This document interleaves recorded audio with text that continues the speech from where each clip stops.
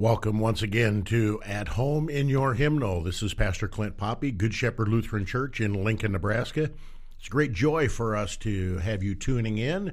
We have a twofold purpose to this particular radio program. First, we want you to be comfortable, literally at home with your hymnal, whether you are using your hymnal in the Sunday or Wednesday or weekly divine services or special office services, or whether you're using your hymnal at home as a part of your personal or family devotions. We want you to know what's there and know why it's there. And in addition to that comfort level with your own particular hymnal, we want you to know what we believe, teach, and confess regarding a theology of worship. Why we worship, what does God's Word say about worship, how does a hymnal help in that regard, and so we will be talking at certain times and other times at great length about a theology, what God says about worship. We again welcome you to the program, and we pray God's blessings upon the things that we do here today. Want to take a look today at some of the particular contents of our hymnal at Good Shepherd here in Lincoln, and many Missouri Synod congregations throughout the country use LSB, which is code word for Lutheran Service Book. Lutheran Service Book has been around for some time now, and many congregations that used former hymnals have made the switch, and so I think it has been a great unifying factor and a great unifying force in our synod with regard to worship. I want to begin today with a prayer from the prayer page at the very inside front cover of our hymnal, Prayers for Worship, a prayer upon entering a church. Lord, I love the habitation of your house and the place where your glory dwells. In the multitude of your tender mercies, prepare my heart that I may enter your house to worship and confess your holy name.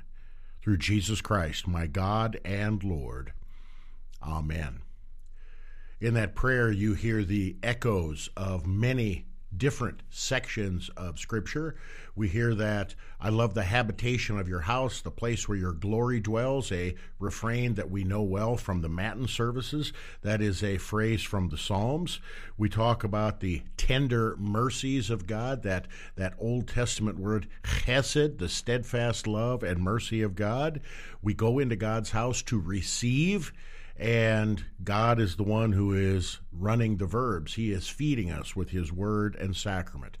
When we go into his house, we do many things, but one of the things we do is confess his name, the name of the one true God, Father, Son, and Holy Spirit.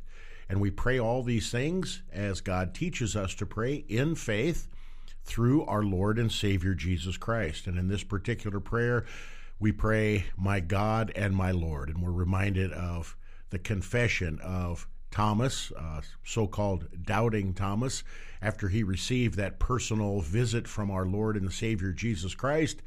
Jesus hears the confession of Thomas, who confesses Jesus as my Lord and my God. I hope and pray that that is your confession this day with regard to Jesus. Today we want to look at some of the contents of Lutheran Service Book. So you're at home in your hymnal, you know what's there, and you're able to find it and locate it when you need it. I know when I need read a book for the first time, when I'm checking out a book at Barnes & Noble or online, one of the first things I do is I read the jacket cover, and then I look to the table of contents. I want to know what's in that book. I want to know how that book is laid out. I want to know what I can expect if I read or purchase or borrow from a library that particular book. I don't want to waste my time on something that may or may not be helpful. And so that's what I do. And I think that's helpful when we look at our hymnal as well. In the very beginning of the hymnal, after the copyright information, there's a very detailed table of contents, a very detailed introduction, which we read in one of our previous programs, the introduction to LSB, very, very well done. And then there's a calendar for the church year. Not all Christians are familiar with the church year that is used in a liturgical church. This is how Christians have counted time for hundreds and hundreds of years. We're out of step with the rest of the world, and that's not a bad thing, that's a good thing. We count time differently, and our church year reflects the fact that we count time differently.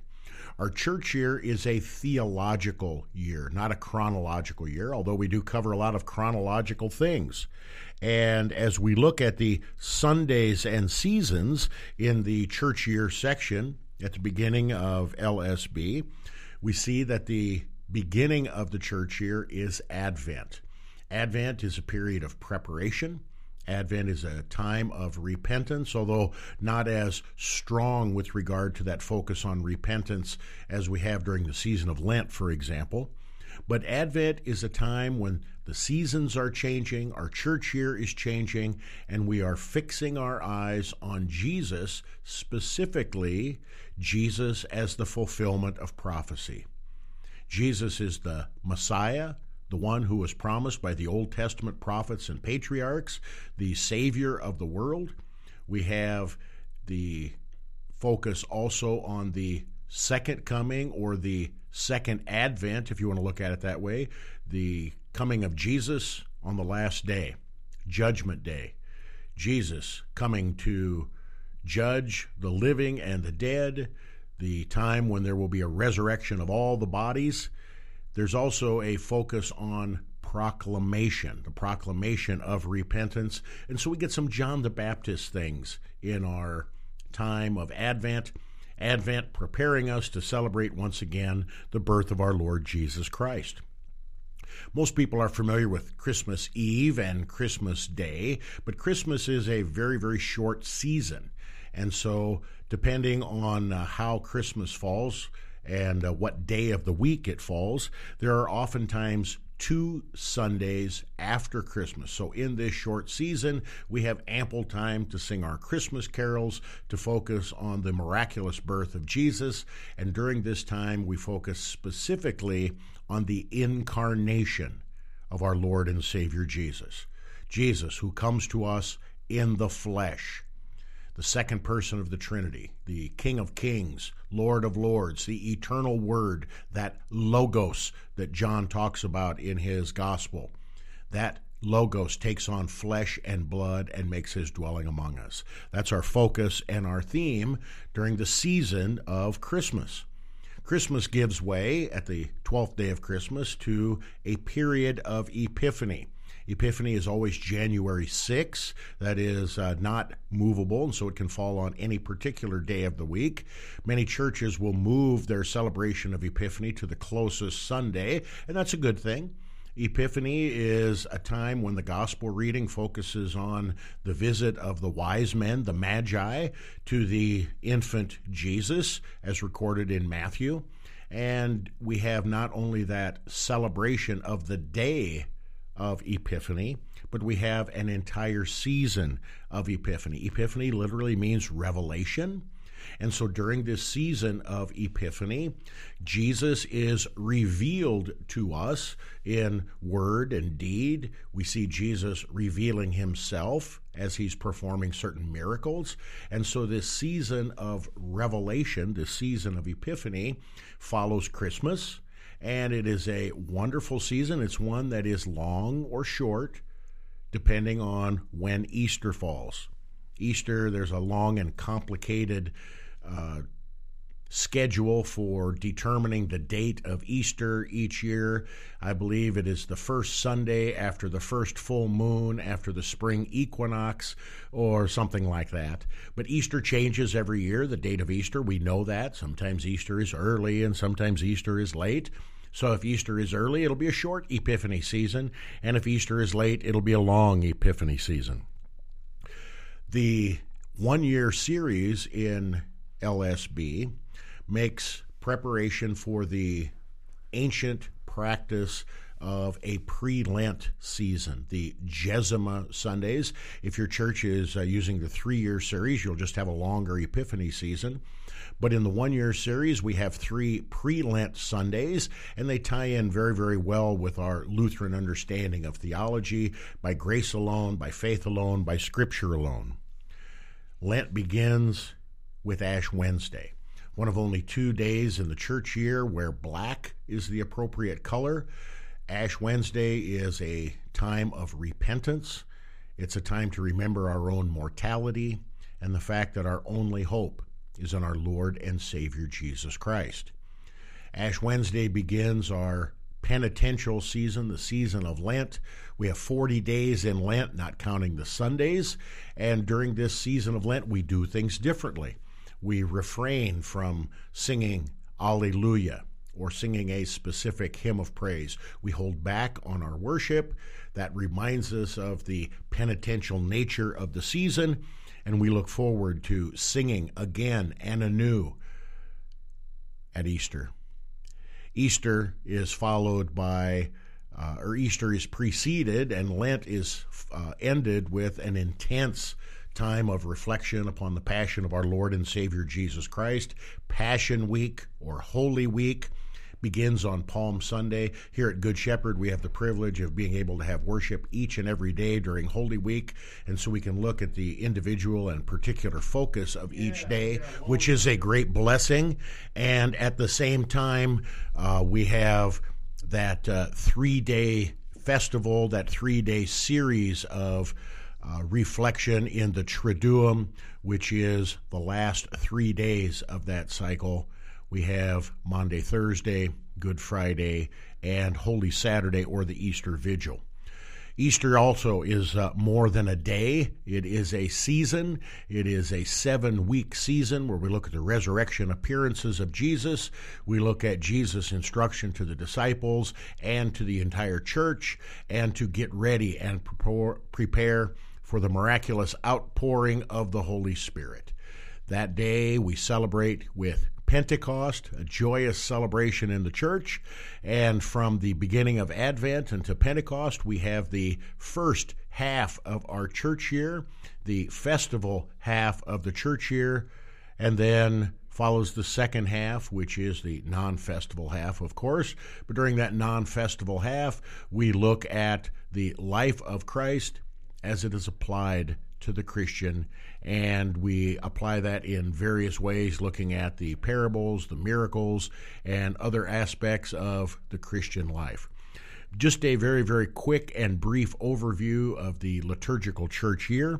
The details and the specifics, along with the colors of that, are in Lutheran Service Book, very near to the front, and following that, there is a listing of specific festivals and feast days. I'd encourage you to check those things out. You can be prepared, knowing when these things will be celebrated in the church, and it will help you to be at home in your hymnal. We need to take a short break. We'll be back in just a little bit. This is Pastor Clint Poppy at home in your hymnal. Don't go away.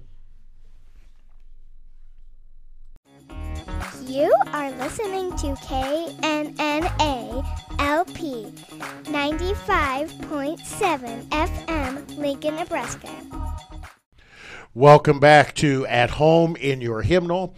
In our previous session, we took a cursory view of the liturgical church year, what it is. We didn't spend a lot of time in why it is, but we spent just some time in talking about the festival half of the church year versus the common half of the church year.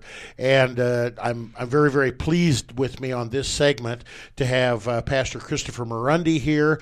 He's a brilliant young pastor in our church body, also happens to be the associate here at Good Shepherd, but he has some keen insight with regard to worship in general, the theology of worship, and the content of Lutheran worship. Pastor, I just want to ask you a big and broad question as we begin this segment, and why is it important, or is it important, to follow a liturgical calendar, a liturgical church year? What benefit is it?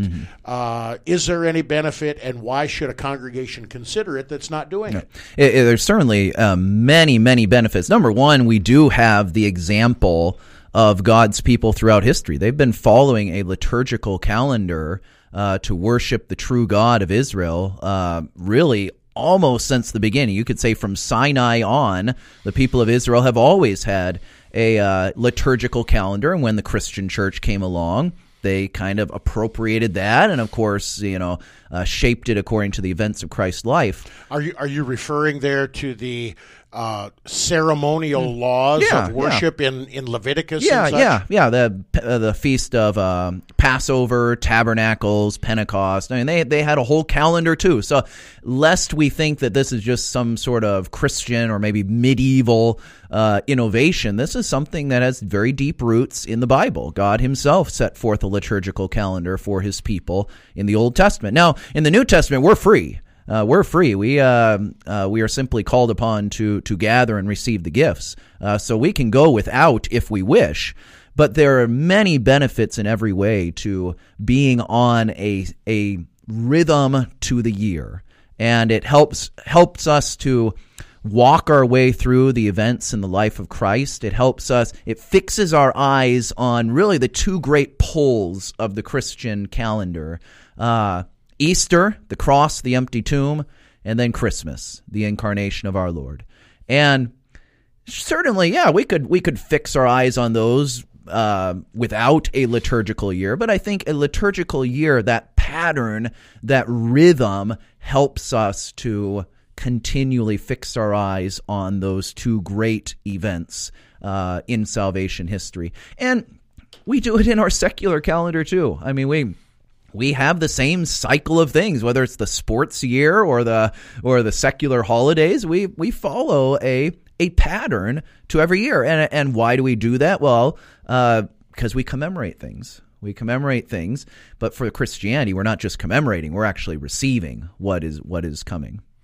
Okay, so this rhythm thing that you bring about, I think you've given some good examples. We know, especially here in and around Nebraska, we know that the spring game is usually right around tax day in April. We know that the first game usually is during the Nebraska State Fair, which is the end of August or the beginning of September.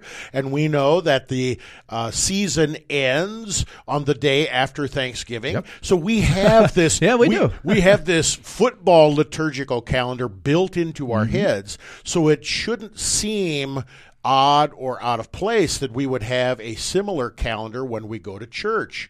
Now, I imagine there's something maybe sociological with regard to the human psyche and all these kind of things that makes this a good reason why it works. I don't want to get into that. That's not my or your area of expertise. What I want to talk about is the rhythm that we have in the church here. Now, you talked about the two big poles of Christmas and Easter.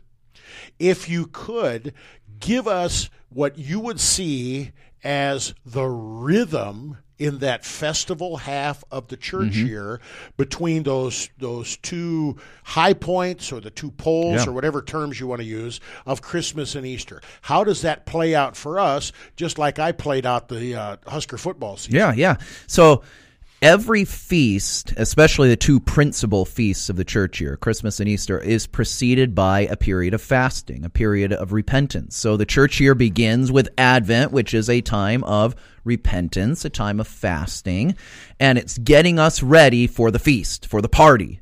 And then we get to the party, which is the incarnation of our Lord. And then we party for 12 days. And then the party really continues into Epiphany. Epiphany is also a celebratory type season. The revelation of Jesus, the showing forth some of the great events of Christ's life are recounted there. And then we go back to the fast. We go back, and the Lutheran Church, an absolutely brilliant move in the church year calendar. The Festival of Transfiguration used to be a fixed date, and you simply celebrated it whenever the date came around. The Lutherans moved it to the very last Sunday in Epiphany. And the reason they did this was so that, like Peter, James, and John, we go up the mountain with Jesus. We see his glory, but what happens? We got to go down the mountain. Come back down the mountain. Come back down the mountain. And we do. And as we're walking down the mountain, you could say, we go through the Jesima Sundays, the pre-Lent, and then we take our 40-day journey to the cross and the empty tomb.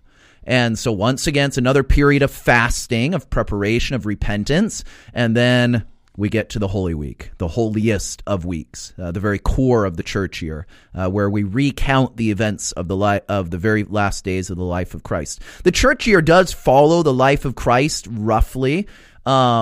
I mean, it's not strictly chronological. At times it is quite strictly chronological, but that's not really its primary focus. Its primary focus is to take us through the salvation of Jesus, not necessarily like, well, Jesus did this day and he did this the next day. No, it's shaped in such a way to bring us theologically and catechetically, to teach us as we move our way through. And then we get to Good Friday, Holy Saturday, he's in the tomb. Good Easter Sunday, he rises, then the party. And after Christmas, we only got 12 days of partying. With Easter, we get 50.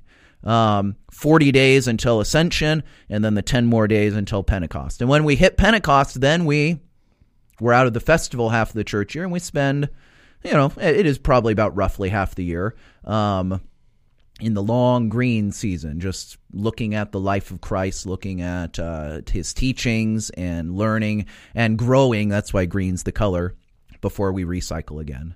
And I didn't mention this before, but and I'm going to butcher the Latin, repetitio mater studiorum. That's not bad. That's not bad? Okay, there we go. I give you a B+. Oh, there we go. Repetition is the mother of learning. And so that's why, that is another big, huge reason why having a church year, even though it's not commanded by Scripture, it was for the Israelites, but not for us, not for Christians. Even though it's not commanded, it is an incredibly valuable thing because it keeps us cycling through the events of the life of Christ.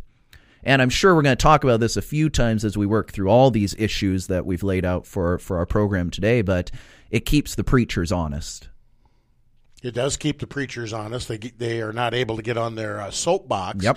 I want to take that analogy that you used before with regard to football and playing the games or whatever. The way you described the liturgical church here might be equated to, I practice really hard and then I play a game, and then when I win I celebrate. Yeah. And then I practice really hard and then I play a game and then I celebrate. And then when all the games are over, I go into the off season and I train and I train and I train and I train, maybe even get a few new recruits in. Yep. And then I'm ready for the new season to begin, around, where I train and play the game. Every analogy breaks down at some point. The one problem with that is we want to be a little bit cautious about human effort when it comes to the things of God. But and we don't always win the game if you want to look at it that way. But that I like that. I like that. And the thing when you're a sports fan, this is what's interesting about being a sports fan, is there's always another season. I mean, unless they shut down your team or something, which sorry, St. Louis Rams fans, but it just keeps coming. The next year, no matter how good or bad your last season was as a sports fan, there's another season coming. And for the church year, that's the other. It comes around again, and we keep cycling around through it. We're nearing the end of this particular segment, but I want to ask a question with regard to that non-festival part of the year. In that non-festival part of the year, there are a variety of themes and focuses inside of that big 26-week season. You called it the long green season. What is the blessing or the benefit of this time when we're not looking specifically at the major festivals in the church year, but we're looking at the bigger picture of Scripture and the bigger picture of Christ at work for us? Yeah. We don't Christians don't spend our entire lives on the mountaintop, right? And Christmas and Easter should be kind of mountaintop experiences, in a sense, that we're filled with the joy, the majesty of Christ's work. Well, the Christian's life is spent walking through this life in our various vocations, and the long green season prepares us for that. It gives us the teachings of Christ that sustain us, like drinks of cool water along our path here in the wilderness. The manna from heaven, that is God's word, and the water from the rock, And it has its ebbs and flows and its different themes as it works its way through. But this is the life we live, being sustained on the teachings of Jesus. And while certainly Christmas and Easter are the huge poles, not only for our church year, but for the Gospels, it's not the only thing that God has to say to us. He has a lot of teachings for us throughout our lives in this world. The green season, as opposed to the festival season, has sometimes been categorized in this way, and I just want your reaction to it. The festival half of the church year is a time when the church focuses primarily on the person and work of Jesus. And the non-festival part of the church year is when the church focuses on the person and work of Jesus at work in the Christian. Yes. You think that's fair? Yeah, I think that's fair. As long as we keep in mind the very distinction that's brought out in the first chapter, the first verses of the book of Acts, that these are the acts of Jesus through his church. It's not somehow that now that the church is here, Jesus has left. He may not be with us visibly, but it's still his work. He is still really present for us wherever his word is proclaimed in its truth and purity, and his gifts are administered according to his command and promise. Now, Pastor Murundi made the comment before that God has much to say. Well, God's word should better have its way and its say when we come to worship. Who in the world decides what part of God's word is read and preached upon? Is this the pastor's hobby horse, or is there something bigger? When we come back from our break, we want to pick up the topic of lectionaries. And if you've heard that word before, you know where we're going to go. And if you haven't heard that word before, we have some interesting information for you with regard to how it is determined what parts of God's word will be read to you on any given worship service. This is At Home in Your Hymnal. Pastor Murundi and Pastor Poppy. We're going to take a short break, and we will be right back. Don't turn away.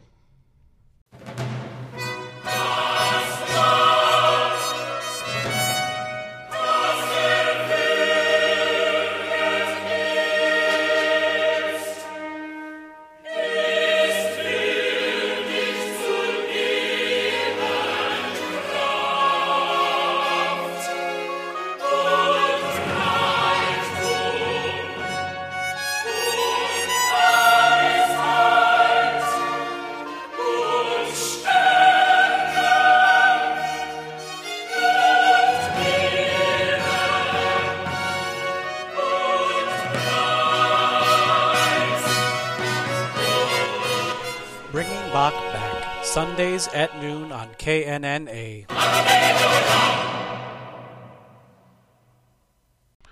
Welcome back to At Home in Your Hymnal. This is Pastor Clint Poppy here at Good Shepherd Lutheran Church in Lincoln, Nebraska.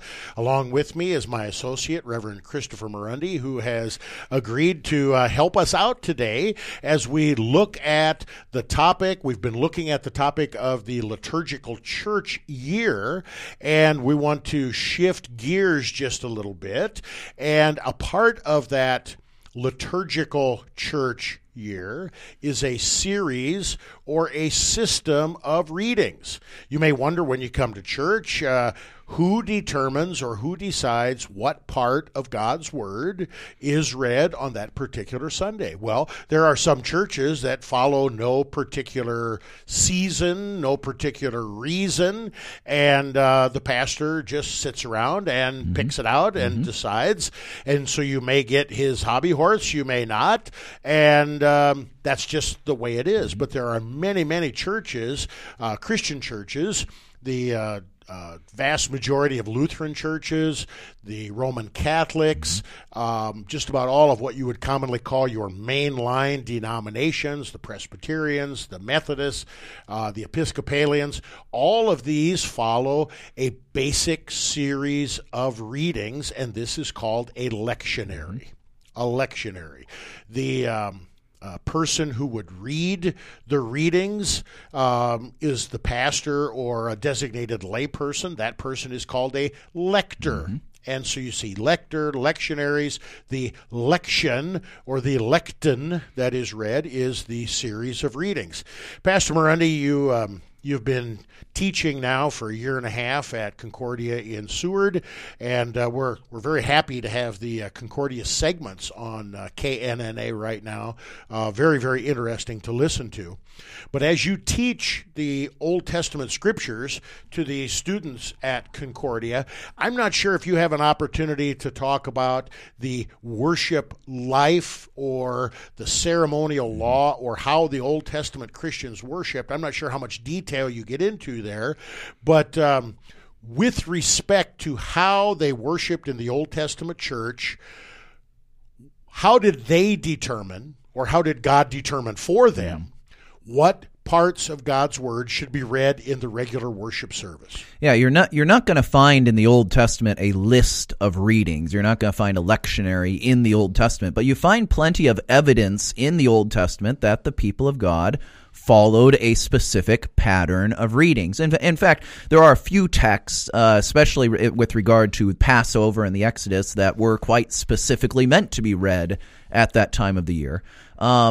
But there is other evidence that there was a pattern of readings. There's actually a number of texts. Nehemiah comes to mind, where there is the public reading of the Torah and then an explanation given of it.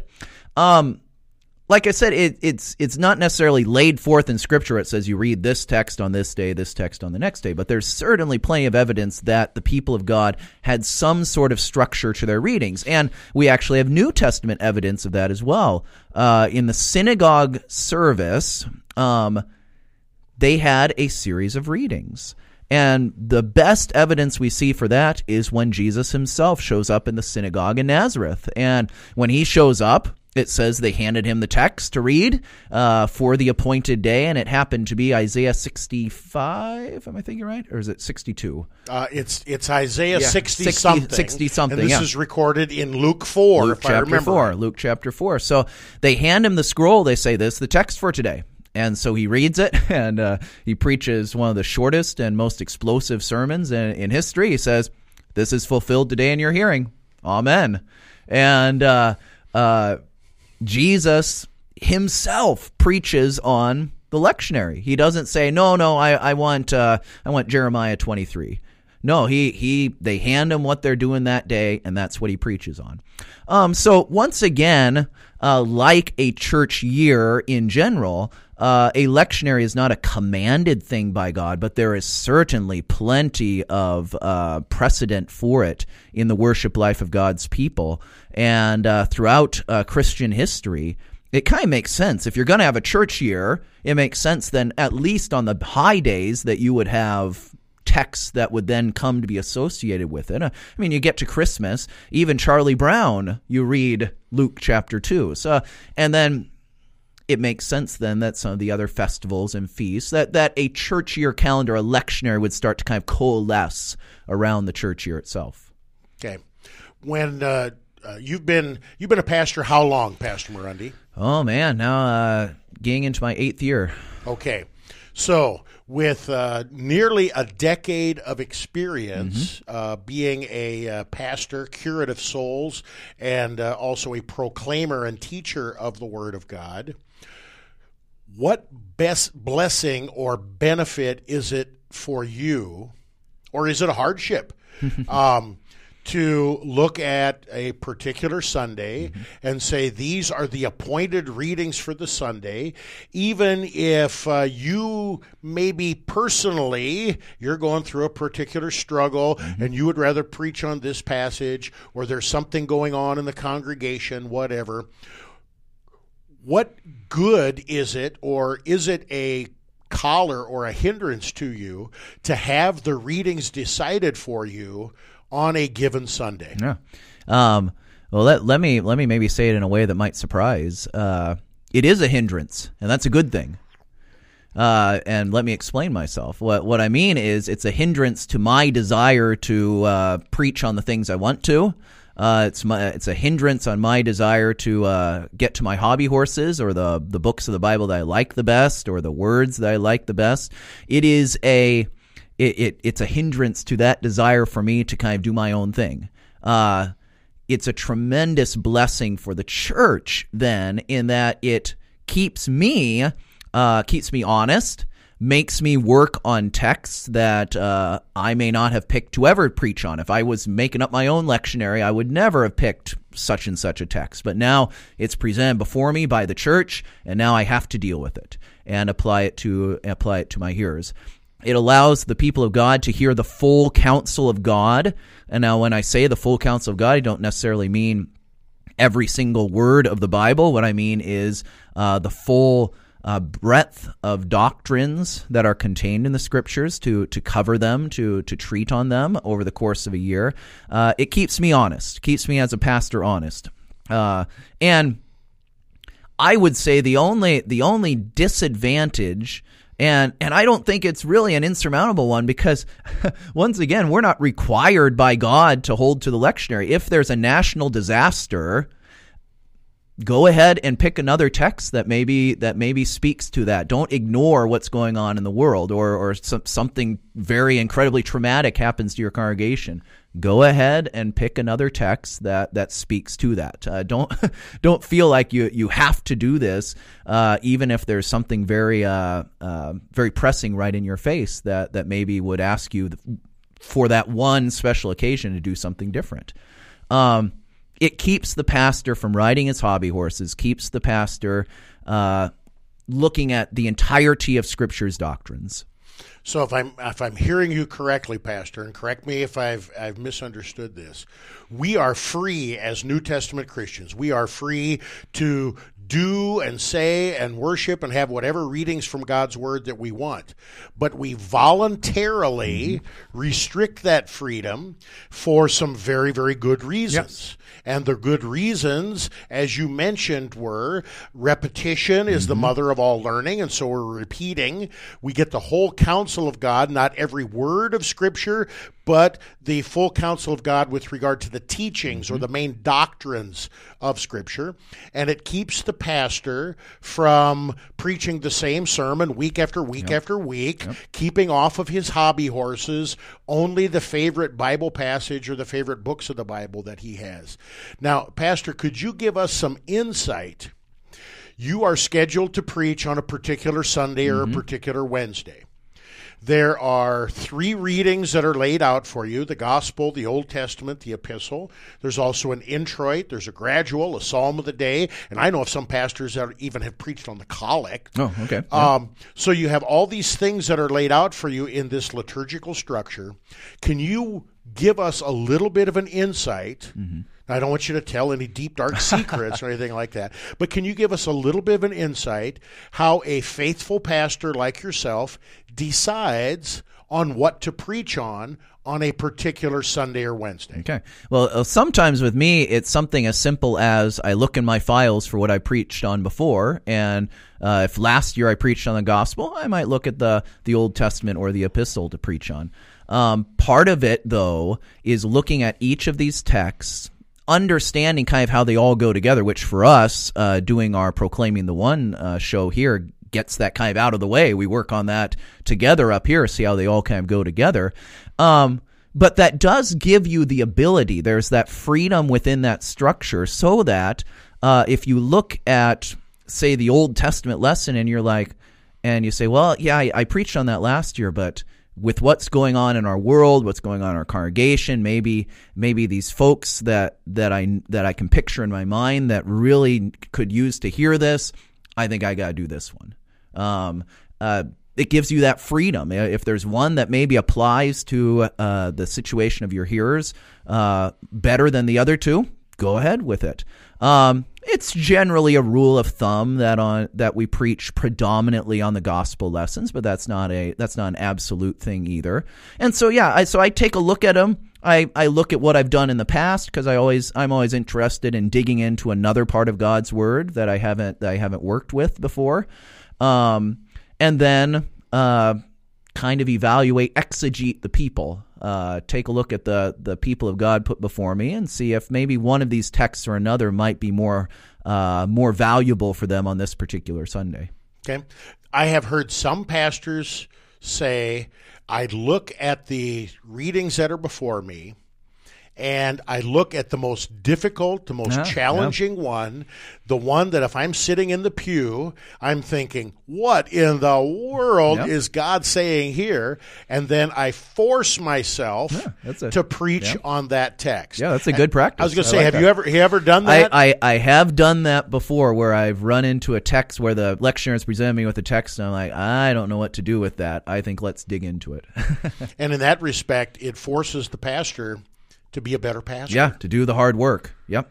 One quick word, in the freedom that we have, you said that if there's a national disaster or some other event, we are free to preach on any part of God's word that we want. Pastors usually call this free texting or preaching from a free text.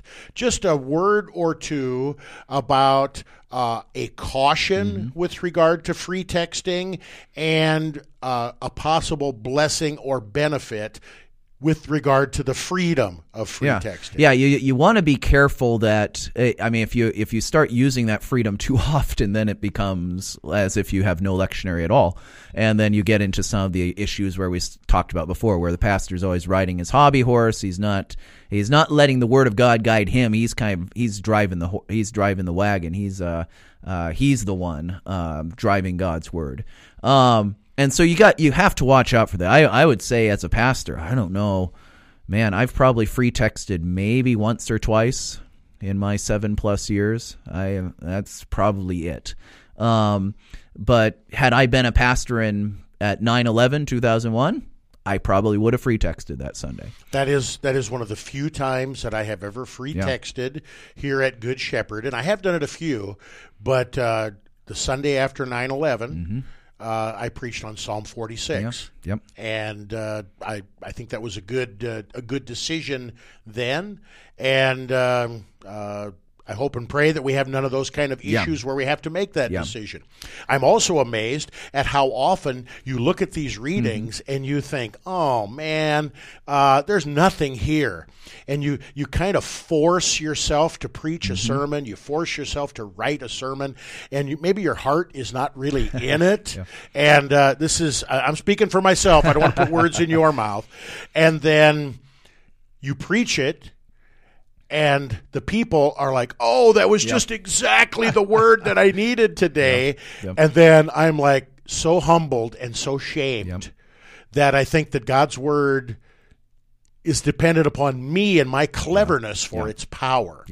Speaking of God's word and its power, we want to take one more segment with regard to lectionary readings. And some of you may know that there are 2 acceptable sets of readings in the Lutheran Church, the 1-year series and the 3-year series. What in the world is that all about? We're going to tackle that topic when we come back from our break. This is At Home in Your Hymnal. We'll be right back. You are listening to KNNA LP 95.7 FM, Lincoln, Nebraska. Welcome back to At Home in Your Hymnal. This is Pastor Clint Poppy. Along with me is Pastor Christopher Marundi. We both have the pleasure and privilege to be pastors here at Good Shepherd Lutheran Church in Lincoln.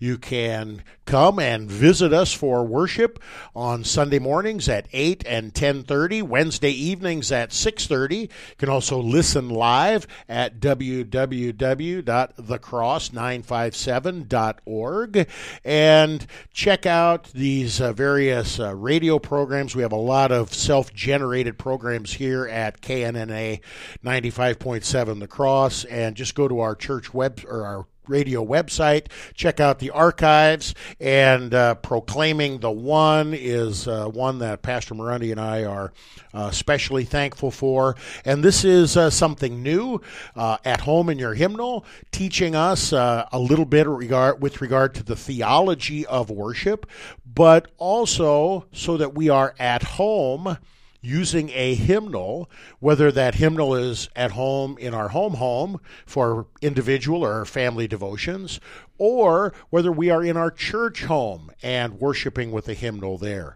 One of the things that we've been talking about is the readings that we hear on a given Sunday or Wednesday when you come to church. Who picks, who decides, and we talked in our last segment about lectionaries, the system of readings that are in the particular church that you go to, and most churches have them.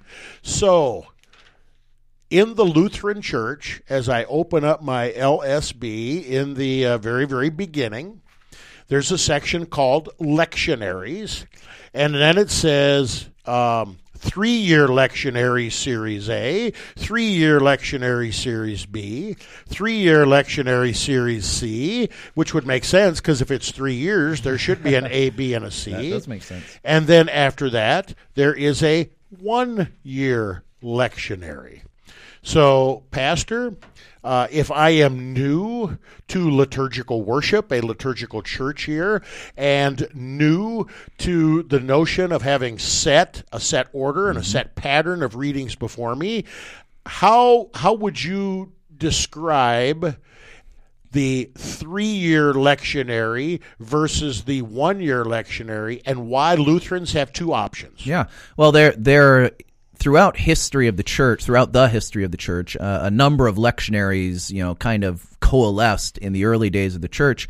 And through the Middle Ages into the Reformation age and beyond, the lectionary for the Western Church was pretty set and established, had become pretty set and established. And that went all the way up until what we use today, and we call that the 1-year series. It's sometimes called the historic series because it's got a pretty long lineage, all the way back beyond the Middle Ages, all the way back into the earlier days of the church.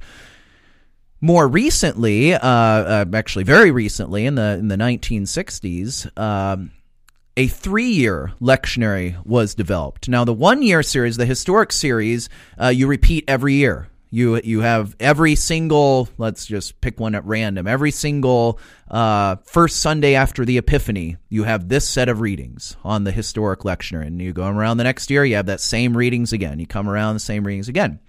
In the 60s, they developed a 3-year series of readings, and this came out of the Catholic Church initially. And instead of having this 1-year series moving around every year, now you have 1 year that you spend doing a certain set of readings. Then you go to Series B the next year and you do that set of readings. Then the next year you do Series C, you do those set of readings, and then you start all over again. And on year 4, you're back to Series A again. So it's simply taking what historically was done every year and instead moves it to, instead of cycling through the readings every year, you're cycling through them every 3 years. Now, there are plenty of other differences that we can talk about in a little bit, but the Lutheran Church appropriated the 3-year series, but it never got rid of the 1-year series. And so that's why we've got both in our hymnals. And I don't know what the percentages are. My guess would be, maybe a quarter of our churches are on 1-year series. Would that be? I don't really know. I think that would be just based on the pastors that I know in and around Lincoln, Nebraska. Yeah. I would say that would be a fair guess. Might be a little high. Yeah. Maybe it's more like 20% or something like that. And then the rest of them are on the 3-year series. Okay. Now, you made the comment, and we're going to try really, really hard here to stay positive with both series and not bash any, because, there's a lot of silliness and nonsense. I could start a fight and say, well, the St. Louis Seminary is better than the Fort Wayne Seminary because I graduated from there. Yep. And then Pastor Marundi comes back with the same argument that the Fort Wayne, those kind of arguments are all over in the Church. They're all over in Lutheranism, and we want no part of that with regard to the 1 year versus the 3 year series. Now, Pastor Murundi was under the 1 year under the 3 year series when he was a pastor in Iowa West, and now here at Good Shepherd, we're in the 1 year series. I grew up back in the 60s and 70s there was only one series. It was before Vatican II really took hold. And so grew up with that historic series, and then spent most of my time, my lay minister days and during my seminary days, and then the first 6 or 8 years here at Good Shepherd in the 3 year series, and now we're in the 1 year series. So I think we both have ample experience with both series. I want to ask you about the origin of the 3 year series, and you made a comment that it came from the Catholic Church. Yes. Yep. Can you give us a little bit of information on that? Yeah, I don't know the history as much on that. You might be better to speak to some of the historical origins of it. But it was part of the reforms of the Catholic worship life that came in the 60s in what the big church council called Vatican II. They made a lot of reforms. They brought the Latin Mass into the language of the people. That was a huge change. And then bringing forth these lectionaries was a big change too. I suppose for the Catholic Church, which the Catholic Church, because of their emphasis on tradition and some other things, has always been a little weak on the Bible. This reform was probably, putting the best construction on it, I think it was probably meant to try and bring more of the scriptures to the laity, to kind of unfold them more to the people of God. And that is one of the advantages of the 3 year series. You get a lot of different pericopes and a lot of different texts that you deal with over the course of the 3 years, just because it's 3 years. And so that's my guess. I don't know if you have any other details from that. No, I think that fits in well with my experience. You have to remember, I'm growing up while these things are happening, and I'm seeing these changes happening in the church. And you're right. As a small boy growing up in a 50% Roman Catholic and 48% Lutheran town of West Point, there was always this battle going back and forth between the Lutherans and the Catholics. And one of the arguments that the Lutherans and other Protestants had was the Roman Catholics don't know their Bible. Yep. And I think a part of Vatican II was they took that accusation or that charge seriously, and they said, well, one way we can get our people to know more of the Bible is to have an expanded set of readings. Yep. And so I think that was certainly a part of it. And you also have to remember that at the time of Vatican II, there was a huge ecumenical movement in Protestantism. Yep. And Protestantism, there was a big move, and by the ecumenical movement, it's just basically we're all the same, we're all together, we should get rid of our denominational baggage and labels, and kumbaya, let's all be one.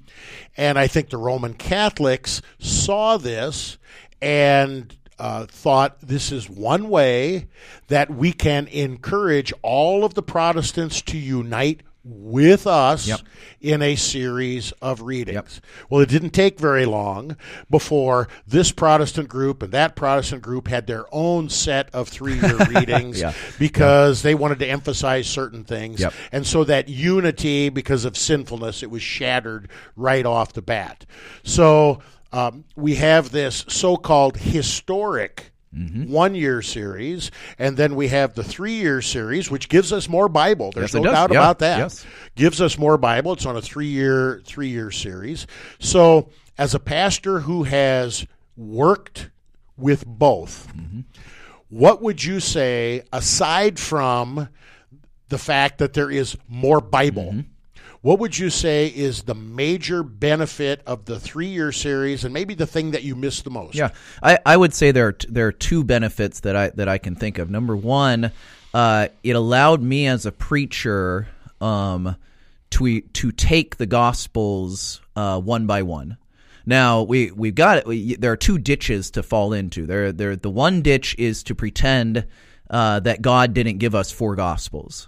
and sometimes with the 1 year that can maybe happen where you've got one text and you as the preacher, you're preaching on the text from Matthew, but you have in your mind Luke and Mark in your mind as well. So what I liked about the 3 year was I could deal with how Matthew presents whatever account to us, and then the next year deal with it as far as how it's given to us in Luke. So certainly in my mind, God could have given us one gospel. He didn't. He gave us 4. So that's a benefit of the 3 year lectionary, is to deal with what God gave us, 4 different gospels. And to kind of immerse yourself in Matthew. On the other hand, the other ditch to fall into would then be to, and this maybe the 3 year can encourage, the other ditch to fall into would be to pretend that it's not the same author of all 4 gospels. So you got to avoid those two extremes. You got to remember it's the same God who inspired all 4 gospels on the one hand, and on the other hand, you got to remember that God gave us 4 gospels and not 1. So that's one advantage. That's one thing I kind of miss, is being able to work my way through Matthew in Series A, Mark in Series B, Luke in Series C, and then John is kind of scattered all the way through. The other thing, and I didn't really take advantage of this too often, but it's a nice advantage at times. It can be in the summer months, the long green season, the 3 year lectionary just takes you straight through an epistle. And like I said, I didn't take advantage of that. Maybe once I took advantage of it. One summer I did. But there is a certain benefit to taking the people of God through an epistle over the course of 5-6 weeks or something like that. There's something to be said for that. And that is called a lectio continua. That is a continuous reading, and that is only in the 3 year series, and it is nowhere in the 1 year series. Nowhere in the 1 year series. So I think sometimes with epistles, and I encourage people when I teach an epistle, I say, read through it all. Just sit down, take half an hour, 45 minutes, whatever, and read through the letter start to finish. Because a letter is meant to be read start to finish. So then, of course, you still have to divide it up when you do a lectio continua. But it does give a chance for the preacher over the course of the summer to maybe preach a series on Romans, just work his way through Romans. So those would be the two things that I think are advantages or I kind of miss. Okay, now I want to be fair.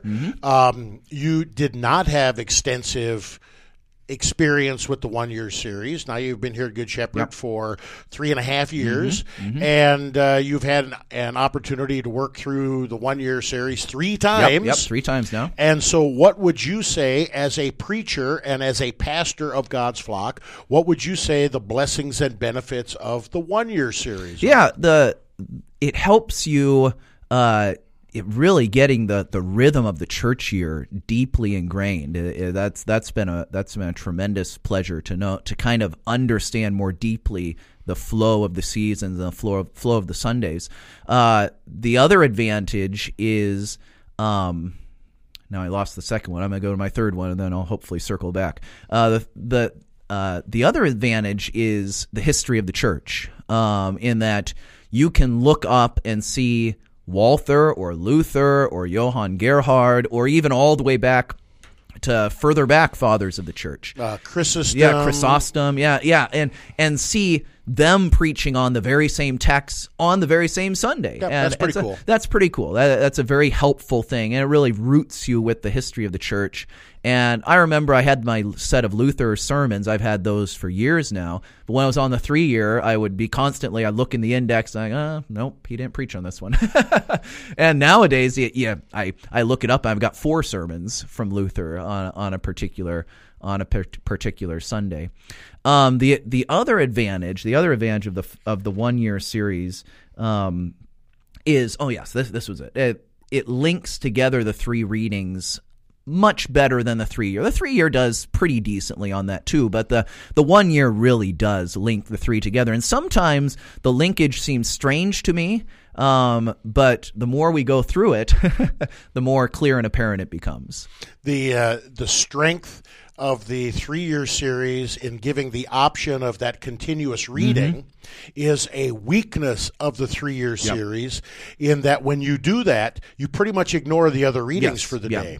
And the one thing that I have noticed in the 1-year series is that the gospel and the Old Testament every Sunday, every major festival, every minor festival always have a unique connection. And the epistle reading, 99% of the time, is simply a practical application of that theme that is brought out. So, repetition is the mother of learning. There are a lot of pastors that have stayed with or made the switch to the 1-year series because they want that repetition for their people. And while there's more Bible in the 3-year series, sometimes because of the worship habits of people who don't come to church all that often, it ends up being a mile wide and an inch deep. And so I think there is room for freedom and flexibility. I think you can make an argument as a pastor for both. But rather than that, let's rejoice that we have the freedom. Let's rejoice that we have the option.